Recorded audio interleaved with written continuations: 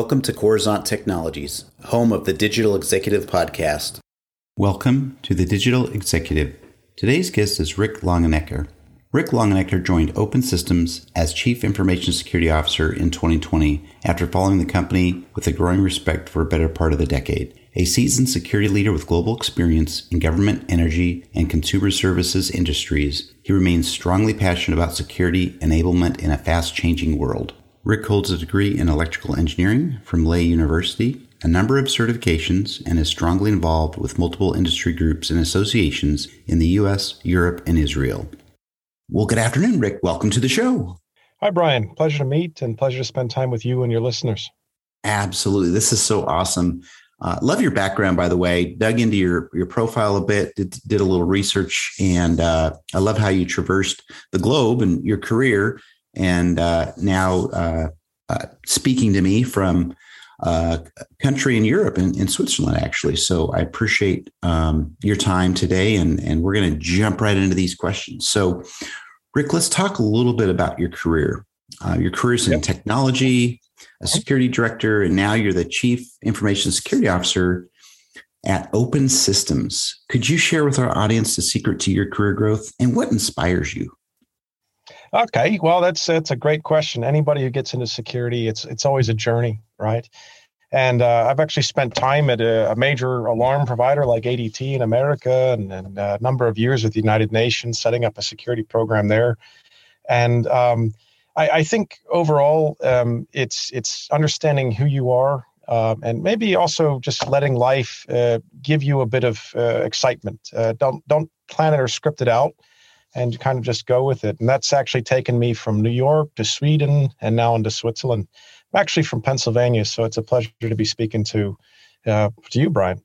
If I would go talk about the company a little bit, Open Systems I've actually known for about 10 years, and we're a managed security provider.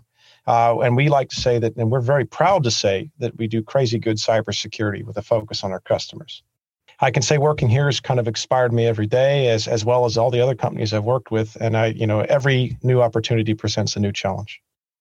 Thanks for sharing, Ric. I do appreciate that. And security is really top of mind, I think, for everybody nowadays. There's a lot of emerging technology coming into this space, but security is definitely always at top of mind, and it continues to morph just overnight. So thank you for all the work you're doing, and I appreciate the share.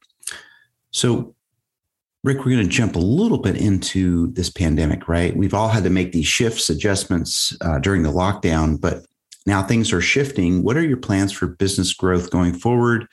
And will it be any different than during the lockdown? That's a really good question, Brian. So I think like many businesses, everybody had mapped out the pandemic, potentially taking 18 to 24 months. The smart ones got prepared for it up front, and everybody sort of adjusted. Now we're more or less spinning out of it with the vaccine and everything else. But if I look from our business perspective at Open Systems, or of our customers' perspectives, mostly in the manufacturing, education, other different industries, even healthcare, many, of course, are considering what they do kind of post-pandemic as we roll back to normal. With some new and different challenges. I would say overall, from a security perspective, actually nothing has changed. The pandemic really showed us that we can work remotely. And it also showed us that there is more and more security risk out there. And so all of our companies are still dealing with this, and actually dealing with it more so, maybe you could say, than 2 years ago. And our business model really hasn't changed, because we're here to support the remote worker.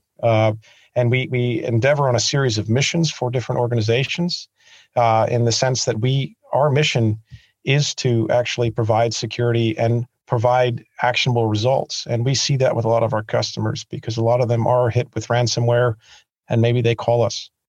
Ransomware being an encrypted an attack that basically an arbitrator goes in an organization, encrypts all their files, and prevents them from actually working. And these threats are really real. They're somewhat geopolitical, and this stuff isn't changing, and our business model isn't changing. We're here to support the business and here to support the remote worker. That's great to hear. You're reinforcing some of those basic security protocols that we all need to be thinking about. And the pandemic, like you said, has really changed the way we do business. But I'm glad that we've got professionals out there like you that are really protecting us as consumers, and you're obviously your customers as well. So, Ric, you're obviously leveraging some new and emerging technologies within your tech stack. Anything you might be able to share with us today? Well, like any organization, when they more or less recognize the impact of COVID, they embrace remote work. But with the same rate, almost every organization in the world right now is adopting what you would say cloud technologies, right?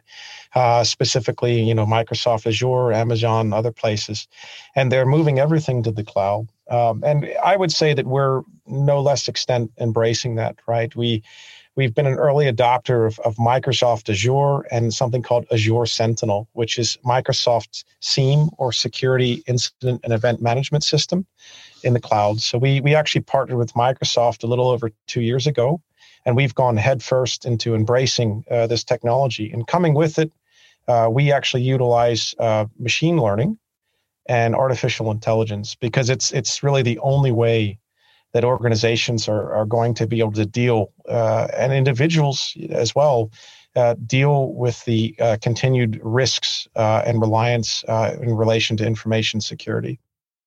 So I think another aspect that we actually do as well is we're also kind of on the bleeding edge of ML and AI in that sense, driving our missions, because we've had experience with other industries, which are also applicable to security. So, for instance, we've done ML models or machine learning models for actual major tech firm out of Silicon Valley that you know of, and also there's some global retail and things.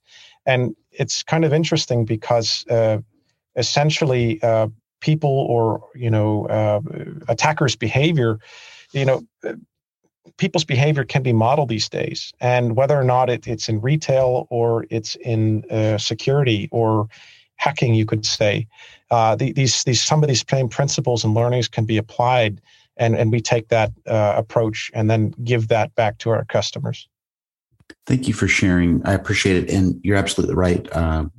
People are partnering now with major solutions providers like Microsoft's to really enable a better security footprint around what they do in their business and also their customers. So thank you. And Ric, last question here. Could you share something maybe from your career experience that would be helpful for those looking to grow their career in either security or leadership? Well, I think overall, from a security perspective and a leadership perspective, they can be kind of tied together nowadays. I think it's a real opportunity for many young people out there that are studying in tech, or those who actually aren't necessarily in security from the get-go. I actually have a friend in New York. I spent some time in New York with the United Nations, and basically, I've got a few friends that have been involved in finance for a number of years, and then maybe they were selling structured products, or they were working in currency trading or something, right, for some major banks. And as time goes on, the market's been great, but basically there's some volatility there, right? And maybe they also just get tired of working in finance, and they want to do some better for the world or something. And so I've actually talked to quite a few of them because they approached me and said, well, how can I get involved in cyber? And in reality, there's two different things that, most people can consider. One is, start to explore it yourself, see what's out there. There's a lot of different career tracks. And from there, spend some time. You need to learn the technical stuff. And actually, security today is a lot about trust. It's always been there. And basically that trust ties into leadership, as many of the ways we consider security in different organizations are actually about people and how we can actually do something within an organization. So from the one end, there's a technical aspect and exploring that and deciding what you might be good at. But the second aspect is actually how to get something done in an organization, or work with people, or work to gain trust with them in order that you can actually make change. And I can say, again, this is a wonderful career for anyone. For instance, we hire a lot of young people, and they find themselves really fulfilled. And from the other end, in the end, you will eventually help people because technology touches us all today. and any sort of hacking or security risk out there can be really disruptive in people's lives. And we're really tasked with a mission to keep people's lives running as smoothly as possible and to avoid any sort of danger or disaster.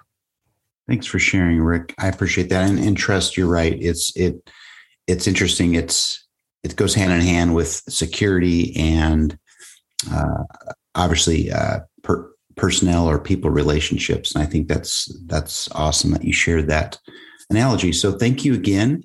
And Rick, I just want to let you know it was a pleasure having you on today. And I look forward to speaking with you real soon. Hey, Brian, really appreciate it. Anytime. Thank you. Bye for now.